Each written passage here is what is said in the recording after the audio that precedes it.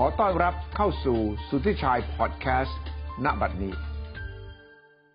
สนับสนุนโดยบริษัทกาแฟดำจำกัดวันเสาร์ที่20พฤศจิกายนผมอ่านหนังสือเล่มหนึ่งชื่อไม่มีที่ว่างให้กับมะเร็งและแน่นอนครับพอผมเห็นชื่อของคนเขียนคุณนริษาอมรวิวัฒน์ผมก็จำได้ว่าคุณแอ้นี่ผมเคยพูดคุยด้วยก็2 ปีกว่าแล้วกระมังครับและเป็นบทสนทนาที่ผมยังจำได้ทุกวันนี้เพราะว่าคุณแอ้มีประสบการณ์เรื่องของการรักษามะเร็งแล้วก็อธิบายเล่าถึงการรักษาของตัวเองอย่างไรตอนนั้นอายุ41เป็นมะเร็งอยู่ในร่างกายพอเจอนี่ก็เข้าระยะที่3แล้วก็ไปรับคีโมทั้งหมด6 ครั้งโรคก็ทำท่าจะสงบลงแต่ก็เป็นระยะสั้นๆเท่านั้น6 เดือนผ่านไปโรคนี้ก็กลับมาต้องรักษาคีโมที่แรงกว่าเดิมอีกถึง3 ครั้งและถึงขั้นที่ต้องปลูกถ่ายไขกระดูกเหมือนกับคุณแอบอกว่าเหมือนกับทิ้งระเบิดคีโมลูกใหญ่แบบแรงสุดๆลงไปในร่างกายเพื่อจะทำลายล้างเซลล์มะเร็งให้สิ้นซาก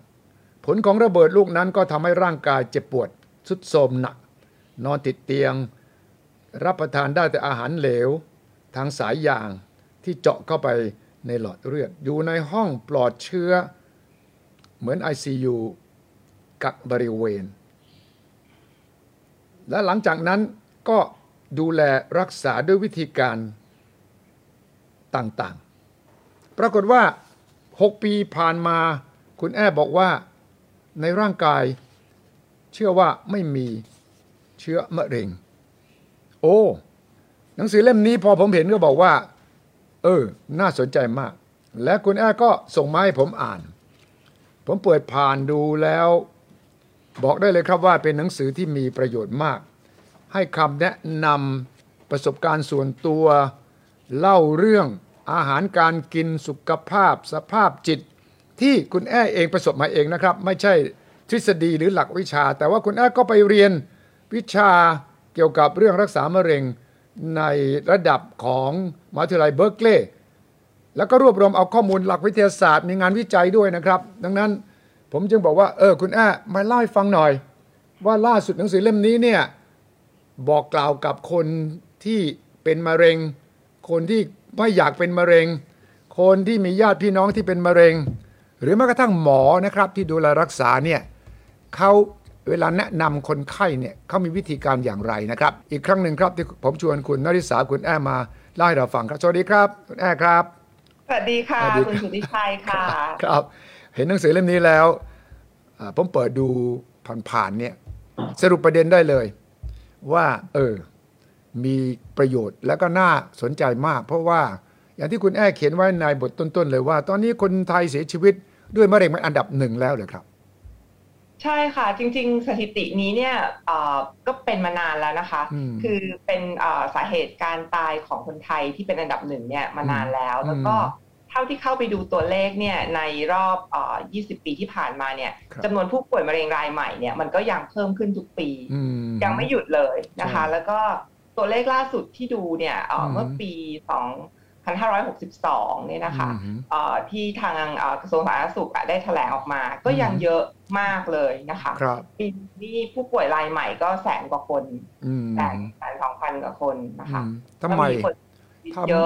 ไมข้อมูลก็มีเยอะขึ้นคำแนะนำก็มีเยอะขึ้นและ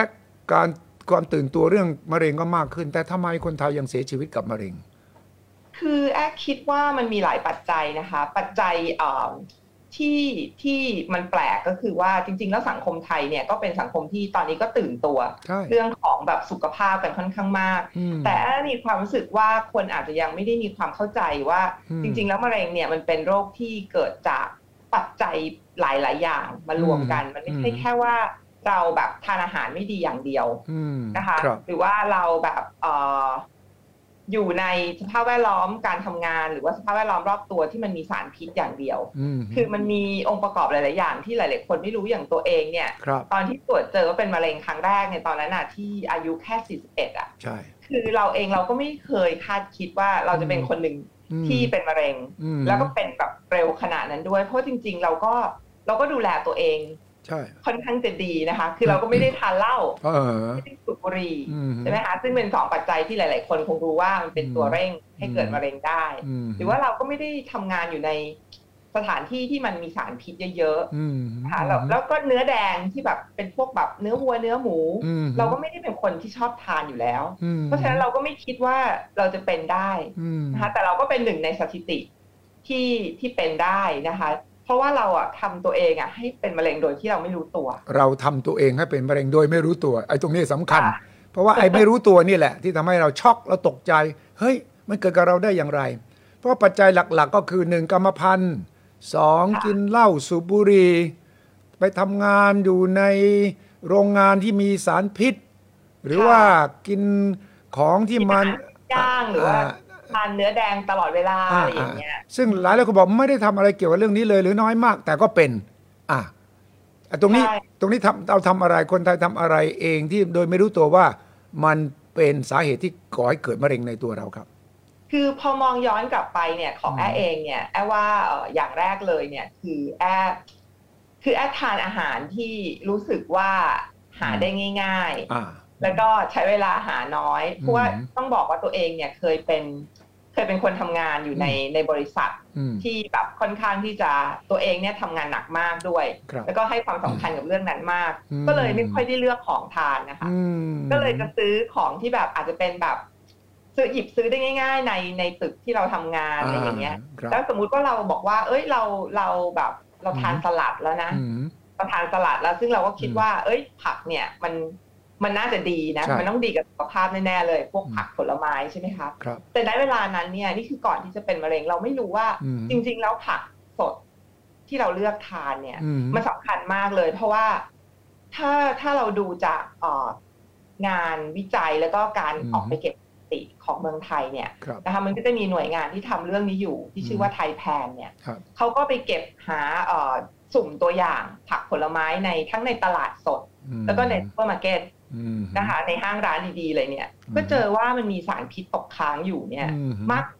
40%นะคะอันนี้คือสถิติเมื่อปี2562นะคะคือสารพิษที่มันตกค้างอยู่ในผักผลไม้แล้วเราทานเข้าไปเนี่ยพอเราสะสมเข้าไปนานๆมันก็ทำให้ระบบการขับสารพิษในร่างกายเราเนี่ยทำงานหนักมากนะคะแล้วก็สารพิษบางตัวนะคะในนั้นเนี่ยก็เป็นสารที่ก่อมะเร็งด้วยอันนี้ก็พอมองย้อนกลับไปก็เป็นหนึ่งในสิ่งที่แอดรู้สึกว่าแอดทำไปแบบไม่รู้ตัวคือแอดทานผักทานสลัดเพราะว่าตอนนั้นไม่ได้คิดอะไรคือคิดว่ากลัวอ้วนด้วยแล้วก็ซื้อได้ง่ายลงมาซื้อที่แบบชั้นล่างของออฟฟิศ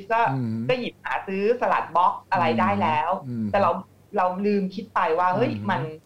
มันมีสารพิษตกค้างอยู่ในนั้นหรือเปล่าอันนี้เป็นต้นนะคะแอบว่าในประเทศเราเนี่ยเรื่องสารพิษตกค้างเนี่ยอาจจะยังเยอะอยู่ในอาหารหลากหลายรูปแบบหรือแม้กระทั่งสิ่งที่แอบทานประจำและรู้สึกว่ามันน่าจะดีคือแอบทานไก่เยอะมากเมื่อก่อนนี้แล้วเพราะว่ารู้สึกว่าไก่เนี่ยมันแบบไม่มีไขมันเยอะใช่ไหมคะแล้วก็พอแต่เราก็ทานซ้ำอยู่เรื่อยๆแล้วเราก็ไม่ได้เลือกไก่ที่มันปลอดสารพิษด้วยซึ่งปัจจุบันนี้เนี่ยก็เป็นข่าวดีนะคะว่ามีบริษัทเยอะมากเลยที่ทำไก่ดีๆที่แบบปลอดสารเนี่ยออกมา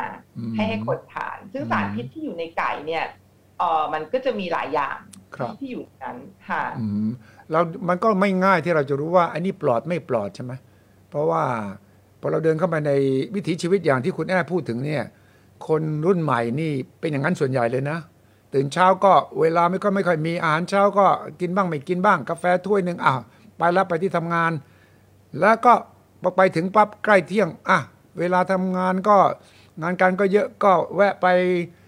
ร้านซุปเปอร์ใกล้ๆเสร็จแล้วเรียบร้อยทำงานต่อเย็นๆก็สังสรรค์กับเพื่อนก็ไม่ค่อยจะสนใจเลยว่าไอ้นี่มันเกี่ยวกับสุขภาพไหมก็อายุเรายังน้อยไม่น่าจะมีปัญหาอะไรใช่ไหมความรู้สึกเป็นอย่างนั้นหรือเปล่าใช่ค่ะตอนที่แบบเราแบบทำงานเยอะๆนี่ก็อายุแบบ30ใช่ไหมคะ40ต้นๆอะไรเงี้ยเราก็ไม่คิดหรอกค่ะว่าเราจะเป็นมะเร็งแล้วก็เราก็รู้สึกว่าเราก็ทานอาหารที่สะอาดนะเราก็แบบไม่ได้ไปซื้ออะไรที่แบบ อาจจะแบบไม่มั่นใจในความสะอาดแล้วก็ทานอยู่ในออฟฟิศนี่แหละนะคะหรือว่าอาจจะแบบทานอยู่ในร้านอาหารนี่แหละแต่จริงๆแล้วแบบเราก็ไม่ได้คิดถึงเรื่องสารพิษตกค้างหรือว่าเรื่องของความเครียดก็เหมือนกันนะคะคือว่าในสังคมสมัยใหม่ตอนนี้คือมันมีความเครียดที่ค่อนข้างสูงซึ่งเองก็เป็นหนึ่งในคนที่เมื่อก่อนนี้คือไม่รู้จักจัดการกับความเครียดของตัวเองครับ คือไม่รู้ตัวว่าเครียดแล้วก็มันกลายเป็นความเครียดเรื้อรังซึ่งความเครียดเรื้อรังเนี่ยมันจะส่งผลกับการทำงานหลายๆอย่างในระบบของเรารวมทั้งระบบภูมิคุ้มกันด้วยใช่เวลาเราเครียดสะสมเครียดเยอะๆเครียดอยู่เป็นเวลานานเนี่ยมันทำให้ร่างกายเนี่ยเราหลั่งสารที่ไปทำให้ระบบภูมิคุ้มกันเนี่ยมันทำงานได้เสื่อมประสิทธิภาพลงกว่าที่มันควรจะเป็นก็อันนั้นก็จะเป็นสาเหตุหนึ่งที่ทำให้ที่จริงแล้วร่างกายเราเนี่ยมันมีระบบที่สุดยอดอยู่แล้วคือระบบภูมิคุ้มกันของเราเองเนี่ยมันมีความสามารถและมันถูกดีไซน์มาให้ดักจับพวกเซลล์แปลกปลอมหรือว่าเชื้อโรคอยู่แล้วเพราะฉะนั้นเนี่ยถ้าเราไม่ได้ไปทำให้มันเสียสมดุลน่ะมันสามารถที่จะจับเอาเซลล์มะเร็งในระยะที่เพิ่งก่อตัวเล็กๆที่เกิดขึ้นแล้วทำลายทิ้งได้เองพอเราเครียดนานๆแล้วทำให้ระบบภูมิคุ้มกันของเราเนี่ยมันทำงานอ่อนแอลงปุ๊บเนี่ยมันไม่สามารถที่จะ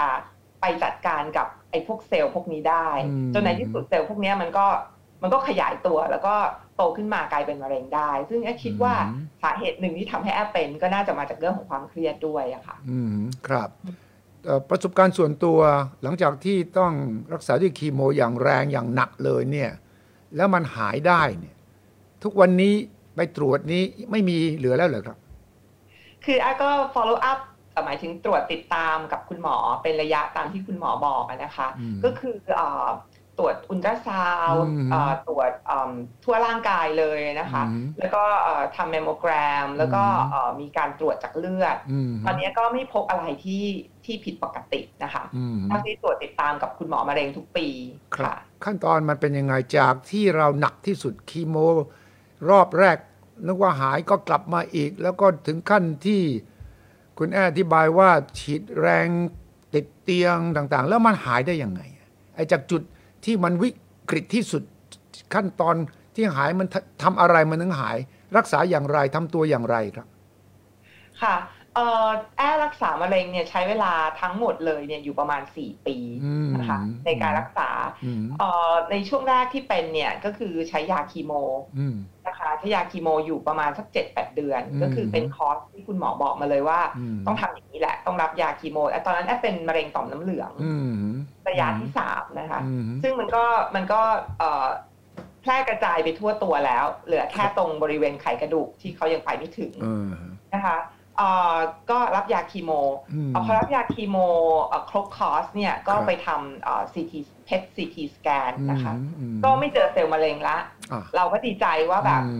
มันน่าจะหมดแล้วนะอะไรอย่างเงี้ยแต่ว่าหลังจากนั้นก็มี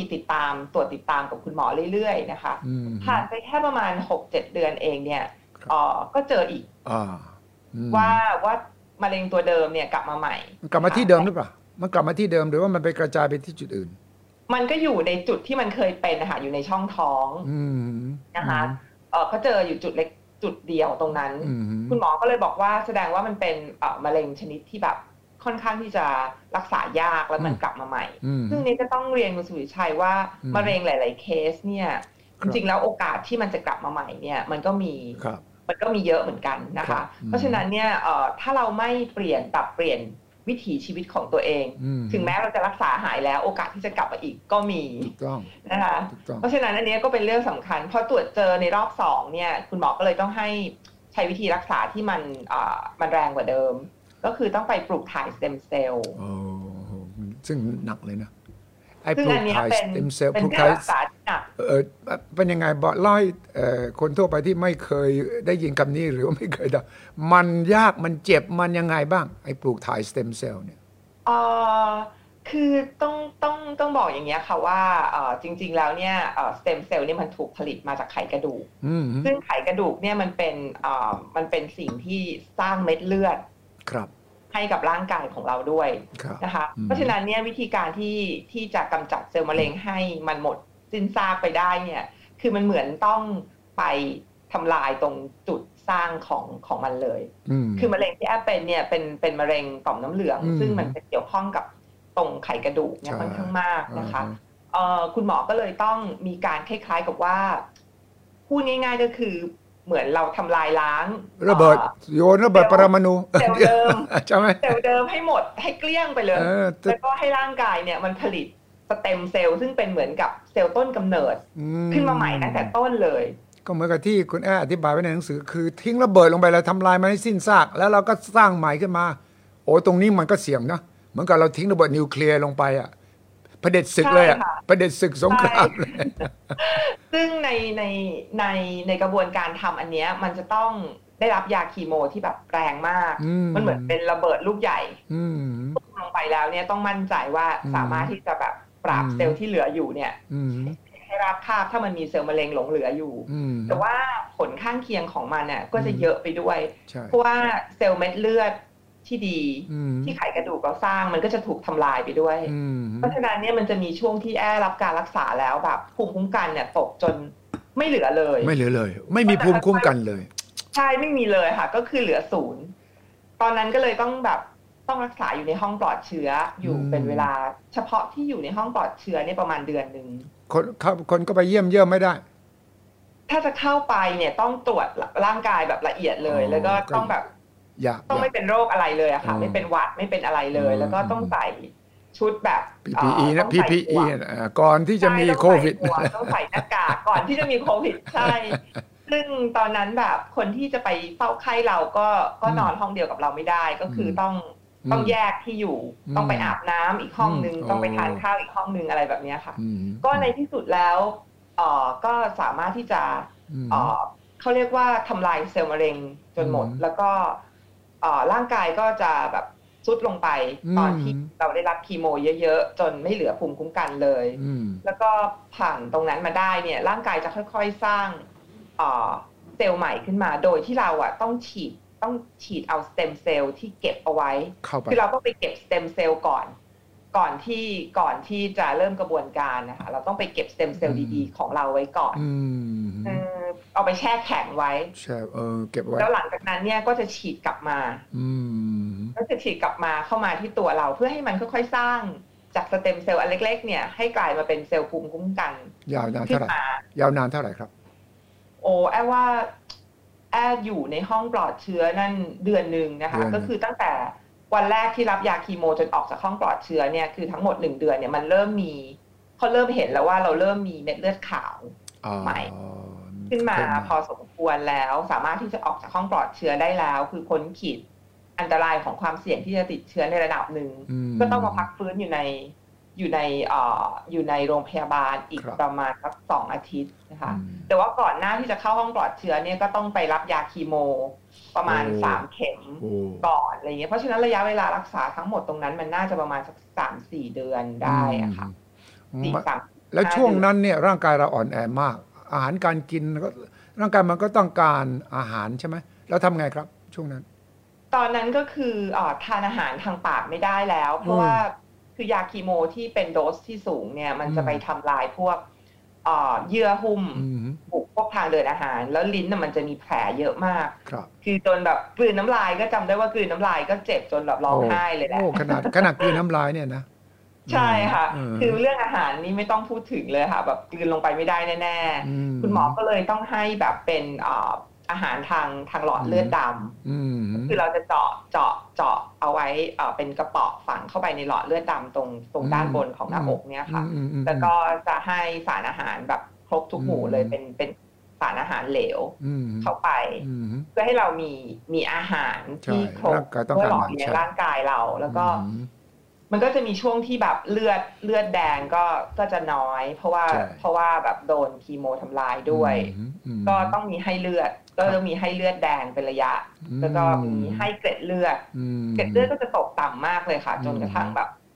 ต้องให้เกล็ดเลือดด้วยจำได้ว่าต้องให้ทั้งเลือดแดงแล้วก็เกล็ดเลือดช่วงนั้นคุณแอบอกตัวเองว่ายังไงว่าจะรอดไหมเนี่ยเคยถามตัวเองไหม คือจริงๆเราต้องบอกคุณสุทธิชัยแบบนี้ว่าตอนนั้นเนี่ยคิดอย่างเดียวเลยว่ายังไงก็ต้องรักษาให้มะเร็งหายให้ได้ไอ้นี่สำคัญนะกำลังใจนี่นะคือมันจะแตกต่างกันมากระหว่างบอกว่าไม่ไหวไม่รู้จะรอดไหมกับยังไงเราต้องรอดนี่นะไอ้จิตใจมันสำคัญแค่ไหนในการสู้กับโรคนี่โอ้แอว่าแบบเป็นอันดับหนึ่งเลยอะค่ะเพราะว่าถ้าเราไม่มีความเชื่อว่าเราสามารถที่จะผ่านตรงนี้ไปได้แล้วก็ถ้าเราไม่มีความฮึดว่าไม่ว่าอะไรจะเกิดขึ้นในระหว่างทางเนี่ยที่เราจะต้องเจอกับมันเราต้องมองที่เป้าหมายสุดท้ายเราอยากให้มันเกิดก็คือเราต้องรักษามะเร็งจนหายให้ได้เราต้องมีชีวิตอยู่ต่อไปให้ได้เรายังอยากที่จะมีชีวิตอยู่ต่อไปนะใช่ใช่ใช่เพราะอะไรเราถึงอยากมีชีวิตอยู่ต่อไปคิดว่าอันนี้มันเป็นสิ่งที่ผู้ป่วยมะเร็งแต่ละคนเนี่ยน่าจะมีอยู่แล้วละว่าแบบเราอยากที่จะรักษาหายแล้วเราอยากจะมีชีวิตอยู่ต่อเนี่ย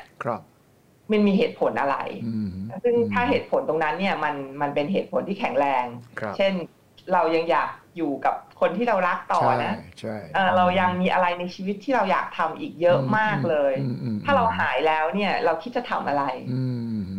ถ้าเราผ่านตรงนี้ไปได้แล้วอะไรคือสิ่งที่เราอยากจะทำต่ออันนี้คิดว่าอันนั้นมันเป็นแรงกระตุ้นให้เรารู้สึกพึดขึ้นมาว่าเฮ้ยเราต้องผ่านตรงนี้ให้ได้แล้วก็สิ่งที่มันต้องเกิดขึ้นระหว่างทางแอคิดว่ามันเหมือนเวลาเราไปเข้าสนามรบอะค่ะคือแน่นอนแหละเรารู้อยู่แล้วล่ะว่าเราจะชนะได้อะมันต้องเจออุปสรรคแน่นอนมันไม่มีทางเป็นเส้นทางที่สบายๆอยู่แล้วล่ะเพียงแต่ว่าถ้าเรามองว่าไอสิ่งที่เกิดขึ้นกับร่างกายเราที่มันทำให้เราแย่ในช่วงรักษามันเป็นเพียงแค่เหมือนกับสิ่งที่เราต้องเจออะแต่ว่าในที่สุดแล้วสุดท้ายถ้าเราผ่านตรงนี้ไปได้อะมันก็มีชัยชนะรออยู่คือก็ให้มองไปที่เป้าหมายค่ะหลังจากนั้นนี่มันก็ค่อยๆฟื้นแล้วมันก็หายจนถึงวันนี้ที่ว่า6ปีที่เราถือว่าปกติไม่มีอะไรผิดปกติแล้วเนี่ยทำตัวยังไงที่หายนี่เพราะอะไรนอกจากหมอรักษาที่สเต็มเซลล์และที่คีโมแล้วเนี่ยตัวเราเองต้องทำตัวยังไง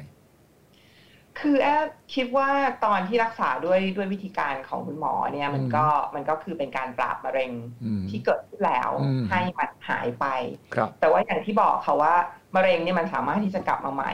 ได้ตลอดหรือแม้กระทั่งคนที่ไม่เคยเป็นเลยก็สามารถที่จะเป็นมะเร็งได้เพราะว่าเซลล์มะเร็งมันก็เกิดขึ้นได้ตามสถิติที่เขาเก็บเนี่ยคนทั่วไปก็มีเซลล์มะเร็งเล็กๆอยู่ตลอดเวลาอยู่แล้วเกิดขึ้นอยู่ตลอดอยู่แล้วเพราะฉะนั้นเนี่ยสิ่งที่แอดทำก็คือแอดกลับมามองชีวิตตัวเองใหม่เลยว่าเฮ้ยที่ผ่านมาเนี่ยฉันเป็นมะเร็งได้ยังไงต้องถามตัวเองก่อนว่าแล้วพฤติกรรมเหล่านั้นเราต้องเปลี่ยนพฤติกรรมเหล่านั้นยังไงใช่ไหมครับใช่ค่ะคือแอดว่าแต่ละคนก็ไม่เหมือนกันคือต้องลองมามองว่าแบบบางคนแบบพอเป็นมะเร็งแล้วจะรู้สึกแบบว่าเฮ้ยฉันต้องทำอะไรผิดไปแน่ๆเลยซึ่งแอดคิดว่ามันก็น่าจะจริงค่ะคือชีวิตเราคือร่างกายเราเนี่ยมันถูกออกแบบมาให้มีบาลานซ์หรือมีสมดุลของมันเองอยู่แล้วเพราะฉะนั้นแล้วมันก็มีความสามารถมากด้วยในการที่จะจับเซลล์ผิดเพี้ยนเซลล์ที่มันกลายพันธุ์มันมีความสามารถที่จะทำลายล้างพวกนี้ได้ด้วยตัวเองเพียงแต่ว่าเราอย่าไปทำให้มันเสียสมดุลของฟังก์ชันหรือหน้าที่ที่มันทำของมันอยู่แล้วซึ่งสำหรับแอร์เนี่ยแอร์คิดว่าอย่างที่บอกอะค่ะคือแอร์ทานผักผลไม้ค่อนข้างน้อยหรือถ้าทานก็ไม่ได้เลือกทานที่ปลอดสารนะคะแอร์ออกกำลังกายน้อยมากแล้วเป็นคนที่แทบจะไม่ออกกำลังกายเลยก็ว่าได้นะคะแล้วก็ดื่มน้ำก็ดื่มน้อยมากจริงๆบางครั้งวันๆนึงเนี่ยเราทำงานเยอะจนกระทั่งเราลืมไปเลยว่าเอ้ยวันนี้เราดื่มน้ำไปแล้วหรือยังนะคะแล้วก็ความเครียดที่สะสมอันนี้ก็ต้องหยุดนะคะก็ต้องรู้จักที่จะมีสติแล้วก็ต้องรู้ว่าตอนนี้เราเริ่มเครียดหรือยังแล้วก็ต้องพยายามหยุดเรื่องความเครียดแล้วเรื่องของอีกอันนึงก็จะเป็นเรื่องของพวกสารพิษที่อยู่รอบตัวเราที่เราอาจจะแบบไม่เคยสนใจมันยกตัวอย่างเช่นผู้หญิงใช่ไหมคะก็ ก็ต้องแบบอาจจะแบบรักสวยรักงามหน่อยก็จะต้องใช้ผลิตภัณฑ์หลายอย่างมากเลยที่จะช่วยให้เราแบบดูดีนะคะไม่ว่าจะเป็นทำสีผมนะคะแต่งหน้านะคะทาเล็บหรืออะไรก็แล้วแต่ซึ่งของใช้ส่วนบุคคลที่เป็นเครื่องสำอางหรือว่าเป็นครีมอาบน้ำนะคะแชมพูโลชั่นอะไรต่างๆเนี่ยปัจจุบันนี้เลือกใหม่หมดเลยอ๋อเหรอแล้วเรารู้ได้ไงครับว่าอันนี้มันปลอดสารไม่ปลอดสารคืออย่างที่เรียนนะคะว่าพอตัวเองหายเนี่ยก็ไปเรียนวิชาที่เกี่ยวข้องกับเรื่องของการดูแลสุขภาพแบบองค์รวมที่อเมริกานะคะในคอร์สนี้เขาจะพูดถึงเรื่องของแบบสารพิษด้วยและเองก็ไปศึกษาก็ปัจจุบันนี้เราหาข้อมูลเกี่ยวกับเรื่องพวกนี้ได้ง่ายมากนะคะได้ง่ายมากเพียงแต่ว่าเราต้องเอามาเทียบเองแล้วเราต้องดูจากหลายๆซอสแล้วเราดูว่าอันไหนเป็นเรื่องจริงอันไหนเป็นเรื่องไม่จริงแล้วเอามาประมวลเองก็ได้เขียนไว้ในหนังสือเล่มนี้ด้วยมันจะมีลิสต์เลยค่ะว่าสารอะไรบ้างที่ก่อให้เป็นสารที่น่าจะก่อให้เกิดมะเร็งยกตัวอย่างเช่นสารพาราเบนเนี่ยเป็นสารที่อยู่ในเครื่องใช้ส่วนบุคคลพวกชาวเวอร์ครีมนะคะพวกแบบครีมอาบน้ำหรือว่าแชมพูเนี่ยนะคะก็มีซึ่งพวกนี้แต่ก่อนเราก็ไม่เคยรู้ปัจจุบันนี้พอไปศึกษาแล้วก็เจอลิสต์เลยว่าแบบมันมีอะไรบ้างที่มันเป็นสารที่น่าจะก่อให้เกิดมะเร็งแล้วมันอยู่ในเครื่องใช้ของเราก็เวลาซื้อเราก็พลิกดูเราก็จะหยิบมาดูเลยว่าอันนี้มันมีไหมแล้วก็ปัจจุบันนี้คือถ้าเราเสาะแสวงหาเนี่ยมันจะเจอผลิตภัณฑ์ของใช้ทั้งของใช้ส่วนบุคคลทั้งของทานทั้งขนมที่มันเป็นแบบทำมาจากธรรมชาติเนี่ยเยอะขึ้นว่ามันเป็นกระแสของมันเป็นกระแสของโลกเลยใช่ครับ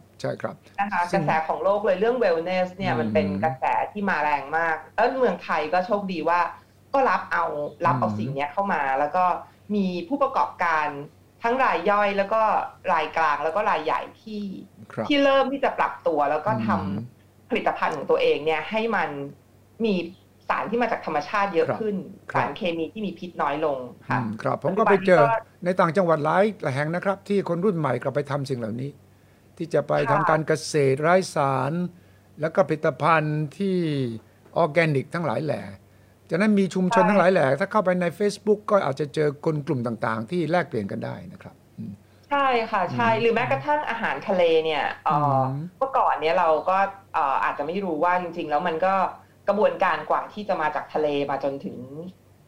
จานอาหารที่เราไปนั่งทานในร้านอาหารเนี่ยมันอาจจะผ่านสารพิษอะไรมาบ้างแล้วซึ่งปัจจุบันนี้ก็จะมีคนที่พยายามที่จะทำสิ่งนี้อยู่เยอะก็คือว่าเอาอาหารทะเลที่สดจริงๆและที่ปลอดสารพิษเนี่ยมาขายให้กับผู้บริโภคก็หาได้ค่ะปัจจุบันนี้เชื่อว่าโอ้ยดีกว่าเมื่อสักแบบใช่ดีกว่าเยอะมากเลยแล้วเยอะมากเลยหนังสือเล่มนี้ที่เขียนขึ้นมาคุณต้องการจะสื่ออะไรและอยากจะบอกคนที่อ่านว่าอะไรบ้างครับช่วยเล่าให้ฟังหน่อยว่าหนังสือเล่มนี้มีเนื้อหาอะไรยังไงบ้างครับค่ะหนังสือเล่มนี้มันจะคือตั้งใจทำให้กับคนที่อยากป้องกันมะเร็งนะคะก็มาจากสิ่งที่ตัวเราเองทำก่อนคือเรารู้สึกว่ามะเร็งเป็นโรคที่ไม่ใช่โรคที่คนควรจะมองว่ามันเป็นเรื่องของโชคชะตาหรือว่าเป็นเรื่องของกรรมครับหรือว่าเป็นเรื่องของว่าเราได้รับกรรมพันธุ์มาจากพ่อแม่แน่นอนคือครอบครัวเราเป็นมะเร็งเต้านมหลายคนมากแล้วเราต้องเป็นแน่นอนคือที่จริงแล้วเนี่ยกรรมพันธุ์เนี่ยมันเหมือนกับเขาบอกว่ามันเหมือนกับลูกกระสุนครับแต่ว่าจริงๆแล้วคนที่เหนี่ยวไกยิงมันคือเราเองครับคือเรามีไลฟ์สไตล์หรือเรามีวิถีชีวิตยังไงที่ทำให้มันเกิดอยากให้คนอ่านเนี่ยรู้สึกว่าตัวเองสามารถที่จะมีส่วนในการลดความเสี่ยงที่จะทำให้ตัวเองเนี่ยเป็นมะเร็งได้จริงๆเพราะว่ามะเร็งสาเหตุของมะเร็งส่วนใหญ่เลยก็มาจากการใช้ชีวิตที่ผิดเนี่ยแหละค่ะเพราะฉะนั้นเนี่ยหนังสือเล่มนี้เนี่ยมันก็จะเหมาะกับคนที่อยากป้องกันมะเร็งหรือว่าอาจจะเป็นเหมือนก็ได้คือเคยเป็นมะเร็งมาแล้วและหายแล้วไม่อยากจะเป็นมะเร็งอีกเลยนะคะอันนี้มันก็จะบอกวิธีการในการดูแลตัวเองทั้งในแง่ของอาหารการกินนะคะว่าเราควรจะทานอะไรไม่ควรทานอะไรซึ่งอาหารนี่เป็นปัจจัย 1 ใน 3เลยของสาเหตุที่คนเป็นมะเร็งนะคะอยู่ที่ตัวเราเยอะผมเห็นในหนังสือคุณอ้างงานวิจัยว่าที่มาจากกรรมพันธุ์เนี่ยมะเร็งมี 10-15% เท่านั้นใช่ไหมใช่ค่ะใช่ที่เป็นมะเร็งที่คนเราเป็นกันนะคะประมาณนั้นที่เขาเก็บสถิติมาในโลกส่วนที่เหลือเนี่ยก็มาจากว่าเราใช้ชีวิตยังไงนะคะอาหารเป็น1 อย่างแน่นอนนะคะเราได้มีการออกกำลังกายมากน้อยแค่ไหนในหนังสือเล่มนี้ก็จะพูดถึงว่าเราควรจะออกกำลังกายยังไงถึงจะมีส่วนช่วยไปบูสต์หรือไปกระตุ้นให้ระบบภูมิคุ้มกันของเราเนี่ยมันทำงานได้ดีขึ้นแล้วการออกกำลังกายมันช่วยขับสารพิษออกไปได้ด้วยนะคะหรือว่าแม้กระทั่งเรื่องของการหลีกเลี่ยงสารพิษซึ่งแบบมันก็มีอยู่เยอะมากเลยในโลกนี้ชัดเจนมากว่าในหนังสือเล่มนี้คุณจะบอกว่า1อย่ากินหวานเกินไปเค็มเกินไปและมันเกินไป3 อย่างนี้ชัดเจนแล้วชีวิตประจำวันคนไทยนี่หลีกเลี่ยงเรื่องเหล่านี้ยากนะคุณคือถ้าเราไปกินข้าวนอกบ้านเนี่ยเดี๋ยวนี้อาหารส่วนใหญ่มันหวานก่อนใช่ไหมแล้วมันเค็มก่อนคนจะไม่ร้านอาหารหรือว่าคนทำอาหารเขาคิดยังไงผมไม่ทราบแต่เขาต้องคิดว่ามันต้องหวานถ้าไม่หวานเขากลัวว่าลูกค้าจะบ่นหรือไม่ก็จะต้องเค็มมากนะมันมาก3 อย่างนี้เนี่ยเห็นในหนังสือนี่ฉะนั้นถ้าคุณจะแนะนำว่าชีวิตของคนคนหนึ่งถ้าจะหลีกเลี่ยงการเป็นมะเร็งเนี่ยตั้งแต่เช้าไปจนถึงเข้านอนเนี่ยต้องระวังอะไรบ้างทำตัวยังไงบ้าง one day in the life ได้เลยค่ะคือ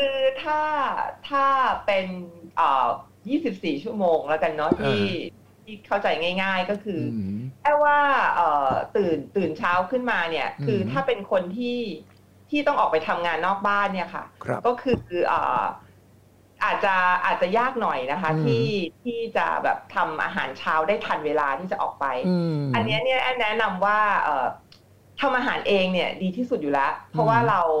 าสามารถที่จะเลือกได้ตั้งแต่วัตถุดิบจนกระทั่งวิธีทำคือวัตถุดิบก็ปลอดสารพิษวิธีทำก็ไม่หวานไม่เค็มไม่มันนะคะแล้วก็ใส่ผักผลไม้ที่เยอะอะไรอย่างเงี้ยนะคะซึ่งถ้าเราตอนเช้าเรารู้ว่าเราไม่มีเวลาเนี่ยแนะนำว่า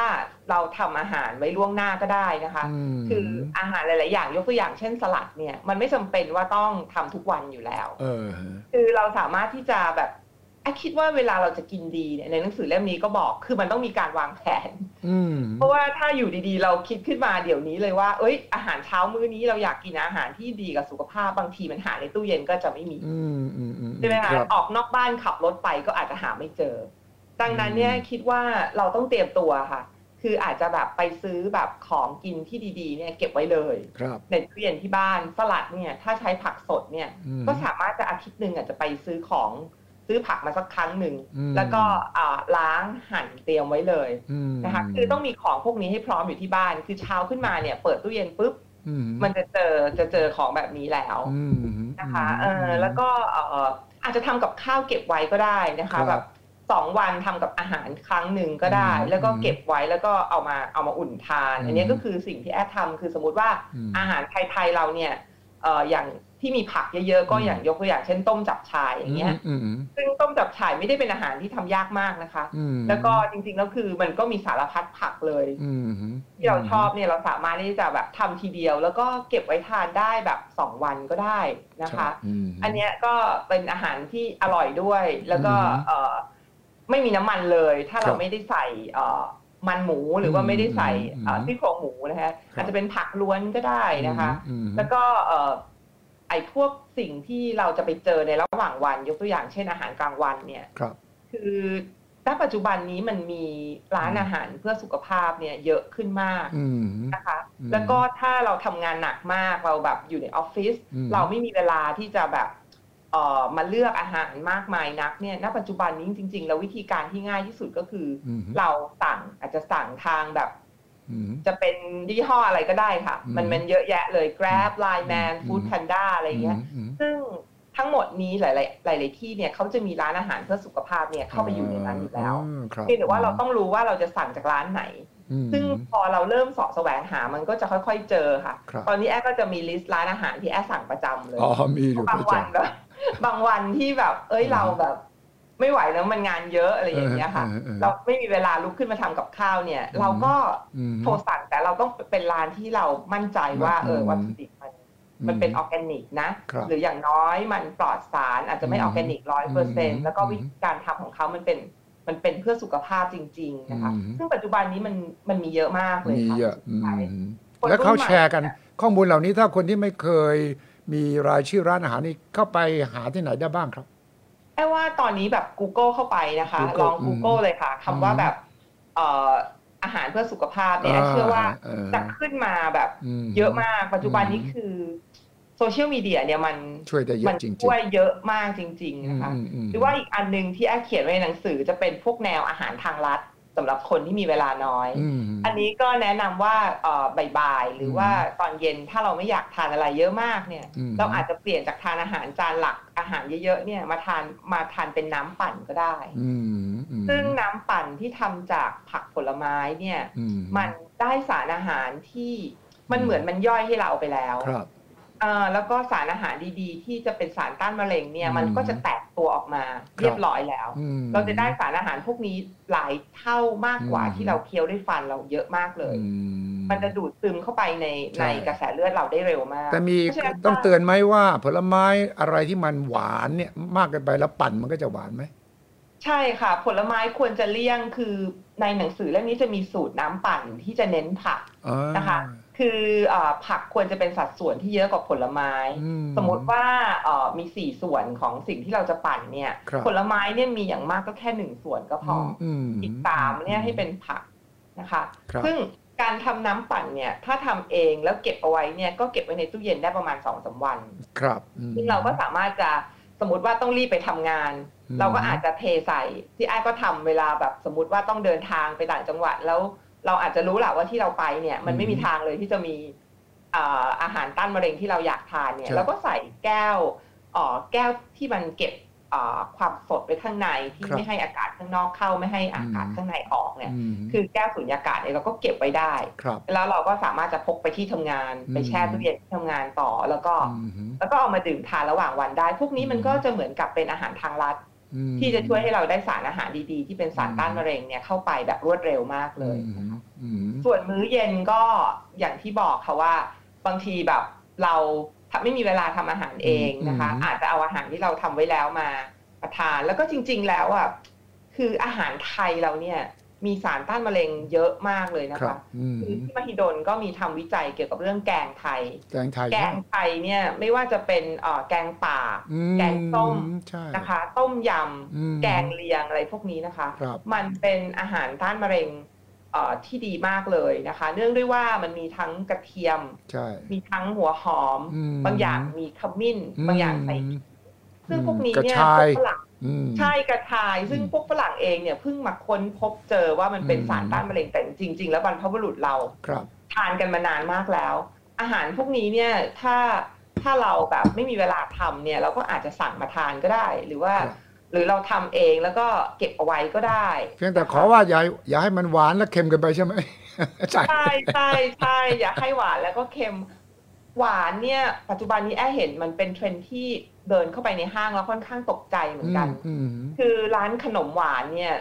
เยอะมากหวานมากแล้วก็ได้รับความนิยมค่อนข้างสูงมากมันกลายเป็นเหมือนกับที่ไปนั่งคุยกันเป็นที่สังสรรค์ด้วยเป็นที่สังสรรค์ด้วยนะคะแล้วก็แต่จริงๆแล้วคือคนอาจจะไม่รู้ว่าจริงๆแล้วน้ำตาลเนี่ยมันเป็นสิ่งที่มะเร็งชอบทานมากที่สุดเลยมะเร็งชอบน้ำตาลใช่ค่ะเพราะว่าน้ำตาลเนี่ยมันพูดง่ายๆคือมันย่อยง่ายมันเอาไปใช้ง่ายแล้วก็เซลล์มะเร็งเนี่ยมันเป็นเซลล์ที่เติบโตขยายตัวเร็วกว่าเซลล์ปกติเพราะฉะนั้นเนี่ยเขาต้องการอะไรก็แล้วแต่ที่จะเอาไปใช้ได้เร็วดูดซึมได้เร็วอย่างน้ำตาลกลูโคสนี่ชอบเลยคือเอาเข้าไปปุ๊บเอาไปใช้ได้เลยแล้วก็เขาก็จะเติบโตได้เร็วมากเลยอันนี้ก็น่าจะต้องระวังเป็นพิเศษเลยค่ะถ้าเกิดคนที่ชอบทานหวานเนี่ยแล้วไม่รู้จะแก้ยังไงเนี่ยก็อาจจะแบบค่อยๆปรับก็ได้ค่ะจากขนมเค้กอาจจะมาเป็นแบบพวกผักที่มีรสหวานหน่อยยกตัวอย่างเช่นพวกมันหวานอะไรเงี้ยค่ะคุณห้ามไหมกินขนมตัวเองเค้กอ่ะหรือว่าผมเห็นเขียนไว้ว่า ช็อกโกแลตก็กินแต่ก่อนที่ชอบกินช็อกโกแลตมากแต่ตอนหลังเลือกช็อกโกแลตดาร์กช็อกโกแลตเท่านั้นดาร์กช็อกโกแลต 70-100% นั่นจะปลอดภัยกว่าใช่ไหม ใช่ค่ะคือในหนังสือเล่มนี้และในชีวิตจริงของแอเองเนี่ยแอพยายามไม่เครียดเกินไปกับการเปลี่ยนแปลงวิถีชีวิตตัวเองไม่ใช่แบบไม่ต้องหักดิบอะค่ะไม่ใช่เมื่อก่อนนี้กินขนมเค้กกินช็อกโกแลตแล้วแบบพอเป็นมะเร็งปุ๊บเลิกเลยแบบเลิกเลยแบบไม่แตะเลยนะนิดเดียวก็ไม่ได้อะไรอย่างเงี้ยคือแอว่ามันจะทำให้เราใช้ชีวิตแบบที่มันเคร่งเครียดเกินไปแล้วจริงๆแล้วมันก็จะอาจจะมีความเก็บกดแล้วในที่สุดแล้วเนี่ยพอมันสติแตกขึ้นมาปุ๊บเนี่ยตอนนี้กินทุกอย่างเลยก็จะยิ่งแย่ไปกว่าเดิมนะคะคือค่อยๆค่ะค่อยๆปรับวันละนิดอย่างจากช็อกโกแลตที่มันเป็นแบบช็อกโกแลตใส่นมเนี่ยก็อาจจะเปลี่ยนมาเป็นดาร์กช็อกโกแลตซึ่งตอนแรกๆแอก็ไม่ได้แบบดาร์กช็อกโกแลต80-90% เลยเพราะว่าเราอาจจะยังไม่มันอาจจะขมเราก็เป็น 50% ก่อนไหม แล้วก็ค่อยๆเป็น 70-80% ปัจจุบันนี้คือ 90% ก็ทานแล้วอร่อยแล้วอย่างเงี้ยแล้วมันอร่อยนะคือไอ้ความหวานกับความเค็มเนี่ยมันอยู่ที่ลิ้นเราจริงๆใช่ไหมครับเพราะว่าถ้าเราค่อยๆลดเนี่ยพอมาถึงจุดหนึ่งเนี่ยที่เราเคยกินหวานมากนี่เราจะไม่ชอบแล้วเพราะว่าลิ้นมันจะไม่ยอมอันนี้จริงไหมจริงค่ะที่แอปไปเรียนมาเนี่ยเขาบอกเลยว่าวิธีหนึ่งที่จะให้แบบไม่อยากทานหวานเนี่ยคือตื่นเช้ามาอย่าทานอะไรหวานๆเข้าไปก่อน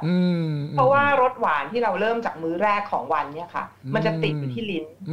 แล้วรสที่ติดอยู่ที่ลิ้นจะทำให้เราเหมือนกับ craving หรือมีความกระหายอยากจะกินรสนั้นอยู่เรื่อยๆใช่เพราะฉะนั้นเนี่ยอย่างที่คุณสุริชัยบอกมันใช่เลยค่ะมันเป็น taste bud หรือว่ามันเป็นความเคยชินที่ลิ้นเราเพราะฉะนั้นเนี่ยถ้าเราเริ่มหวานน้อยลงเนี่ยมันก็จะปัจจุบันนี้เวลาแอบไปสั่งสมมุติว่าอยากลองทานน้ำปั่นที่ร้านอะไรสักร้านหนึ่งแล้วลองสั่งมาทานดูเนี่ยโอ๊ยดูดเข้าไปคำแรกรู้สึกแบบเฮ้ยทำไมมันหวานขนาดนี้หยุดเลยนะลิ้นเราบอกเลยนะไม่เอาบอกว่าเอ้ยมันไม่ใช่แล้วมันไม่อร่อยแล้วคือความอร่อยเดิมๆที่เราเคยชอบเมื่อก่อนก็ติดหวานมากค่ะสั่งกาแฟเนี่ยจะต้องแบบหวานเต็มที่มันเต็มที่แต่ปัจจุบันพอเราค่อยๆลดลงเราจะเทสเราจะเซนได้เราจะรู้สึกเองเลยว่าเฮ้ยอันนี้มันหวานมากเกินไปแล้วหรือเราจะรู้สึกไม่ชอบมันละอย่างนี้หรือว่ากาแฟเนี่ยค่ะครับคือบางคนติดกาแฟใส่นมซึ่งนมเนี่ยจริงๆแล้วเนี่ยทานไปเยอะๆมันก็มีโอกาสถ้าเยอะมากนะคะก็มีโอกาสที่ทำให้แบบเรามีฮอร์โมนที่อยู่ในนมที่มาจากวัวเนี่ยมันเยอะเกินไปก็อาจจะทำให้เพิ่มความเสี่ยงของการเป็นมะเร็งหลายๆอย่างที่มันเกี่ยวข้องกับฮอร์โมนเช่นมะเร็งเต้านมได้นะคะเพราะฉะนั้นน่ะคือเราบอกว่างั้นเราไม่ทานนมเลยเราต้องแบบงดกาแฟไปด้วยเพราะเราต้องทานกาแฟใส่นมเท่านั้นอย่างเงี้ยอันนี้มันก็อาจจะเครียดเกินไปอะค่ะแอปก็เลยบอกว่างั้นเราเปลี่ยนไหมจากนมวัวเนี่ยเราลองมาเปลี่ยนเป็นนมข้าวโอ๊ตเรามาเปลี่ยนเป็นนมอัลมอนด์เรามาเปลี่ยนเป็นนมถั่วเหลืองซึ่งถ้าเราได้ลองทานดูเราอาจจะรู้สึกว่ามันก็อร่อยไม่แพ้นมวัวนะก็อาจจะกลายเป็นทางเลือกใหม่แล้วปัจจุบันนี้ร้านค้าทั้งร้านในเมืองนอกและเมืองไทยก็เริ่มที่จะมี plant based milk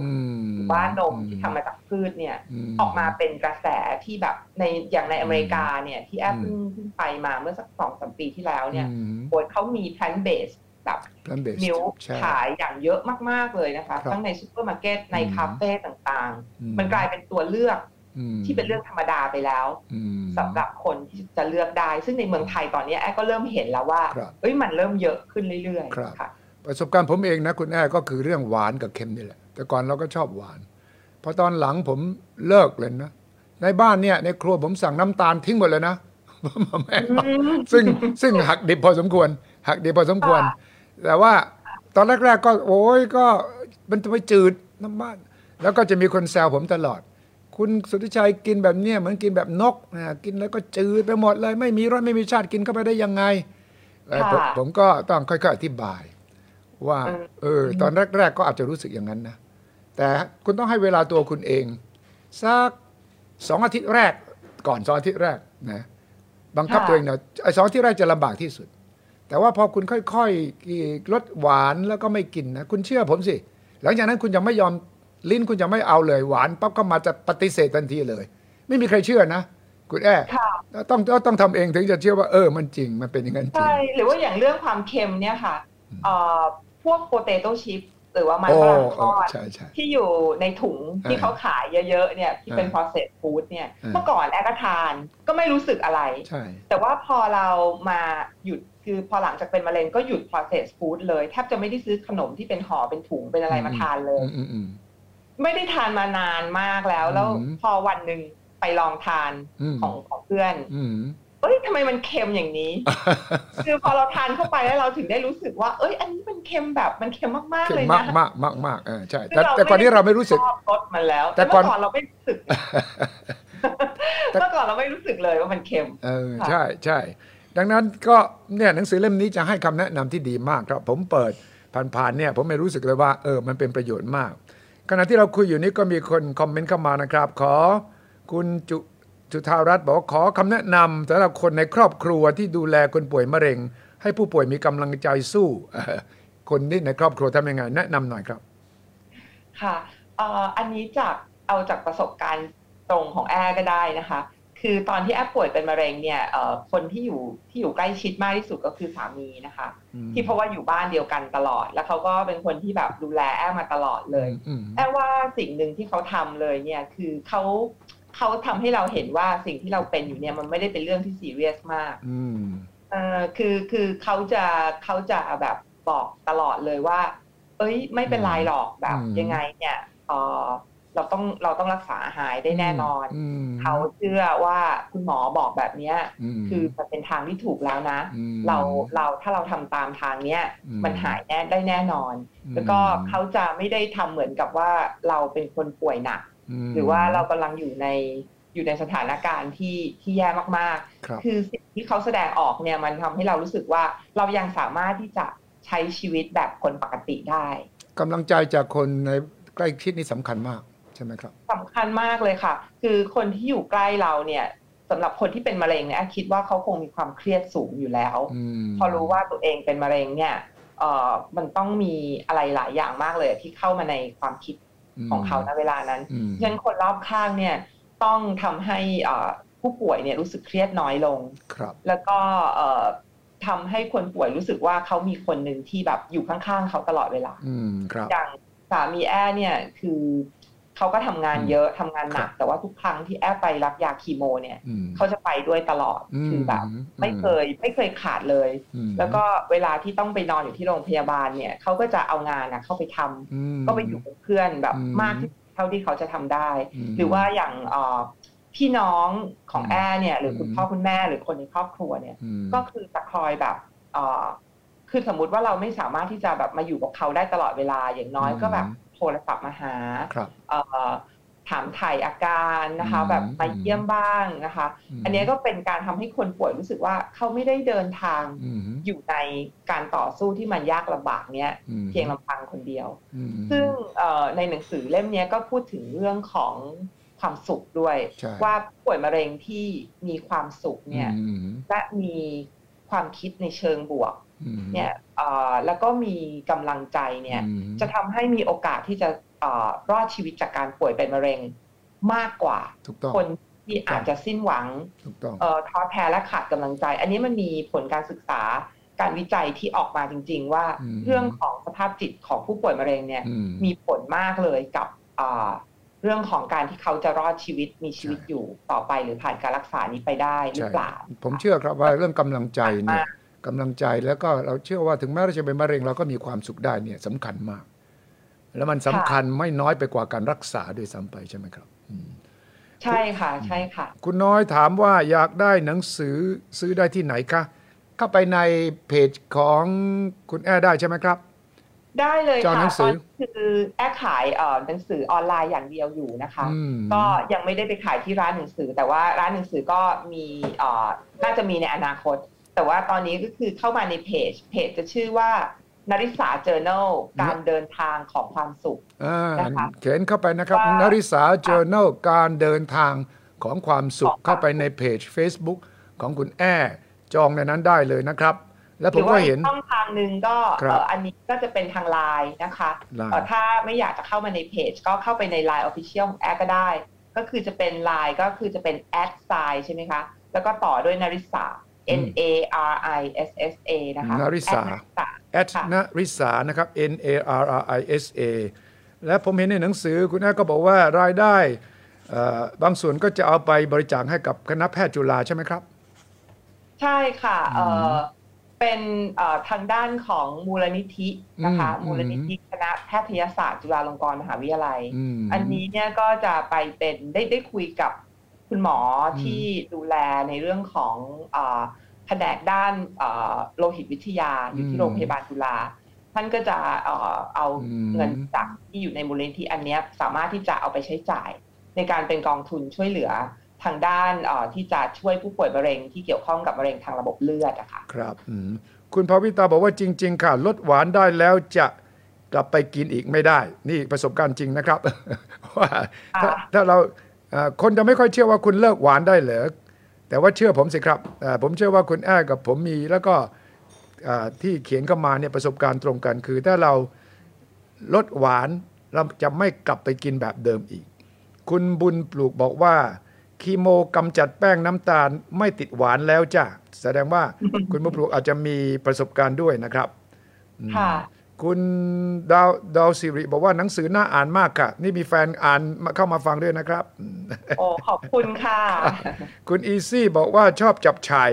ถ้าไม่มีหมู3ชั้นนี่ผมนึกภาพไม่ออกเลยครับจับฉ่ายไม่มีหมูได้ไหม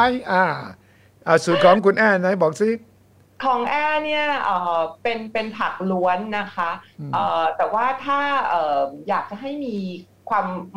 วามรู้สึกมันบ้างอาจจะใส่ถั่วเข้าไปก็ได้นะคะถั่วได้ถั่วอะไรบ้างถั่วลิสงถั่วเนี่ยจริงๆแล้วที่แอร์แนะนำอะค่ะถั่วที่แบบดีมากเลยคือพวกบีนฝรั่งเขาจะเรียกว่าบีนก็คือพวกแนวแบบถั่วแดงถั่วดำถั่วแดงถั่วดำถั่วเขียวอย่างเงี้ยค่ะพวกนี้จะมีสารต้านมะเร็งเยอะนะคะซึ่งอันเนี้ยหรือว่าถั่วขาวคือพวกที่เป็นพวกบีนนะคะพวกนี้ใส่ลงไปในจับฉ่ายก็อร่อยนะคะมันจะแบบมีรสมันๆแล้วก็มันก็มีโปรตีนด้วยนะคะเต้าหู้ดีไหมเต้าหู้กับจับฉ่ายดีค่ะเต้าหู้หรือว่าถั่วเหลืองเนี่ยเมื่อหลายๆปีก่อนเนี่ยจะมีงานวิจัยที่ออกมาพูดว่าเวลาเราทานพวกซอยเนี่ยนะคะทานถั่วเหลืองเนี่ยอาจจะไปกระตุ้นพวกมะเร็งเต้านมแต่ที่จริงแล้วเนี่ยพอเมื่อสัก 2-3 ปีหลังเนี่ยมันก็จะมีงานวิจัยใหม่ที่ออกมาชัดเจนขึ้นว่าที่จริงแล้วมันไม่ใช่นะคะมันช่วยป้องกันการเกิดมะเร็งเต้านมได้ด้วยนะคะเพราะฉะนั้นเนี่ยถั่วเหลืองก็เป็นสิ่งที่สามารถจะเอามาทดแทนเนื้อสัตว์ได้แต่ว่าที่แนะนำคือถั่วเหลืองนี่ควรจะเป็นถั่วเหลืองที่ปลอดสารนะคะ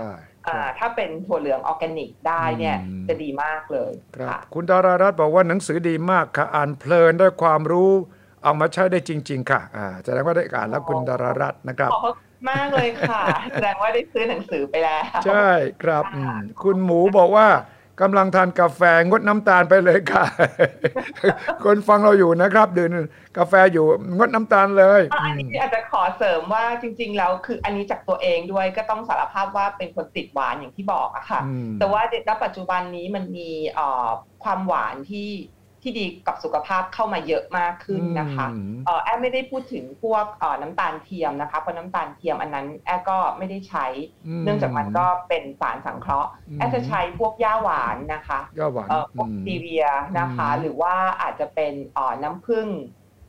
ออร์แกนิกนะคะหรือว่าถ้าเป็นน้ำผึ้งมานูก้าได้เนี่ยก็ยิ่งดีเพราะว่าน้ำผึ้งมานูก้าเนี่ยเขาจะมีสารต้านการอักเสบอยู่ในนั้นด้วยมันก็มีประโยชน์นะคะแต่ทั้งนี้และทั้งนั้นคือถึงแม้ว่าจะใช้พวกสิ่งทดแทนน้ำตาลแต่ก็ใส่น้อยๆนะคะใส่น้อยๆนะครับพอให้เรารู้สึกว่าชีวิตเรามันมีรสชาติบ้างไม่ถึงกับขมเกินไปแต่ว่าอันนี้ต้องมีสตินะคะต้องน้อยๆค่ะเพราะว่าน้ำตาลนี่มันมีฤทธิ์ที่เป็นสารเสพติดที่หลายๆคนบอกว่าแบบพอๆกับแบบยาเสพติดเลยพอๆกับโคเคนเลยนะคะคือยิ่งทานเยอะยิ่งติดค่ะใช่แล้วก็มันมีฤทธิ์ที่ทำให้เราเสพติดได้เพราะว่ามันจะไปทำให้ต่อมในสมองเราเนี่ยหลั่งสารความสุขออกมาน้ำตาลมันจะไปทำให้เราหลั่งโดพามีนฮอร์โมนออกมาคือฮอร์โมนเนี่ยมันทำให้เรารู้สึกดีค่ะรู้สึกมีความสุขดังนั้นเนี่ยเราก็จะติดกับความสุขตรงนี้ค่ะต้องระวังค่ะเรื่องน้ำตาลครับผมเห็นคุณแอ้เปรียบเทียบร่างกายเราเหมือนกับเป็นบ้านใช่ไหม ใช่ไหมว่าเราจะใส่อะไรเข้าไปในร่างกายเราแล้วก็คิดว่าเราจะจัดบ้านยังไงใช่ไหมครับใช่ค่ะแอมมองว่าเหมือนอาหารทุกคำที่เราทานเข้าไปเนี่ยมันเหมือนกับในหนังสือแอมจะเขียนไว้ว่ามันเหมือนกับว่าเรากำลังบอกรักตัวเองหรือว่าเรากำลังทำร้ายตัวเองค่ะเพราะว่าไม่มีใครบังคับให้เรา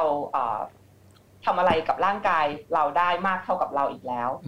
คือถ้าเราอยากให้ร่างกายเราเหมือนบ้านนะคะถ้าเราอยากให้เขาอยู่ในสภาพที่ดีสวยงามนะคะน่าอยู่แล้วก็นำมาแต่ความสุขเนี่ยเราก็ต้องใส่แต่ของดีๆเข้าไปในบ้านเรานะคะจึงเอาแต่คนดีๆเข้ามาในบ้านเรานะคะแล้วก็สร้างแต่ความรู้สึกดีๆให้เกิดขึ้นในบ้านเราเช่นความรู้สึกรักความรู้สึกมีความสุขความรู้สึกสงบความรู้สึกผ่อนคลายความเมตตานะคะสิ่งต่างๆเหล่านี้มันก็เหมือนกันค่ะมันก็เหมือนร่างกายและจิตใจเราถ้าเราใส่แต่ความรู้สึกดีๆใส่แต่ของดีๆเข้าไปมันก็ต้องดีอยู่แล้วนะคะแต่ถ้าเราใส่แต่ของที่มันเป็นพิษเข้าไปทั้งพิษทางร่างกายพิษทางอารมณ์แน่นอนค่ะว่าบ้านหลังนี้ของเรามันก็สักวันหนึ่งมันก็จะเริ่มมีจุดที่มันเริ่มที่จะผุพังเริ่มที่จะสึกกร่อนและในที่สุดก็อาจจะพังไปเลยทั้งหลังก็ได้แอนก็เลยมองว่าถ้าเรารักบ้านเรานะคะแล้วร่างกายมันเป็นบ้านหลังเดียวด้วยที่เราเปลี่ยนไม่ได้เพราะฉะนั้นถ้าเรารักเราก็ต้องดูแลค่ะคือบ้านเราต้องไม่เต็มไปด้วยขยะเหมือนกับเราใส่ขยะเข้าไปในตัวเราใช่ไหมเวลาเรากินเข้าไปถ้าบ้านเรามีขยะเยอะเหมือนกับเรากินจังก์ฟู้ดกินอาหารขยะเข้าไปเยอะๆเนี่ยถ้าเป็นบ้านเราก็จะเห็นหนูเหนอวิ่งกันเต็มไปหมดนะร่างกายเราลองวาดภาพซิว่าถ้าเราขยะเข้าไปในตัวเราเนี่ยใช่ค่ะแต่ส่วนมากแล้วอาหารจังนี่มันมักจะอร่อยนะคะนี่คือปัญหาเพราะฉะนั้นเนี่ยมันจะยากนิดนึงค่ะที่จะทำแต่เชื่อว่าถ้าเรารู้จักหาอาหารทดแทนเข้ามาอย่างเช่นถ้าเราชอบทานมันเนี่ยแทนที่เราจะไปทานน้ำมันหมูหรือว่าเป็น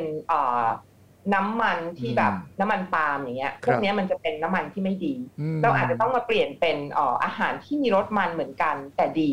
ยกตัวอย่างเช่นผักที่มีรสมันอย่างลูกอะโวคาโดเนี่ยอะโวคาโดดีใช่ไหมเป็นอะโวคาโดนี่เป็นผักที่มีรสมันมากเลยนะคะแล้วอร่อยมากก็จะช่วยให้เราคลายความอยากทานอาหารมันได้แต่ในขณะเดียวกันอะโวคาโดเนี่ยมันเป็นไขมัน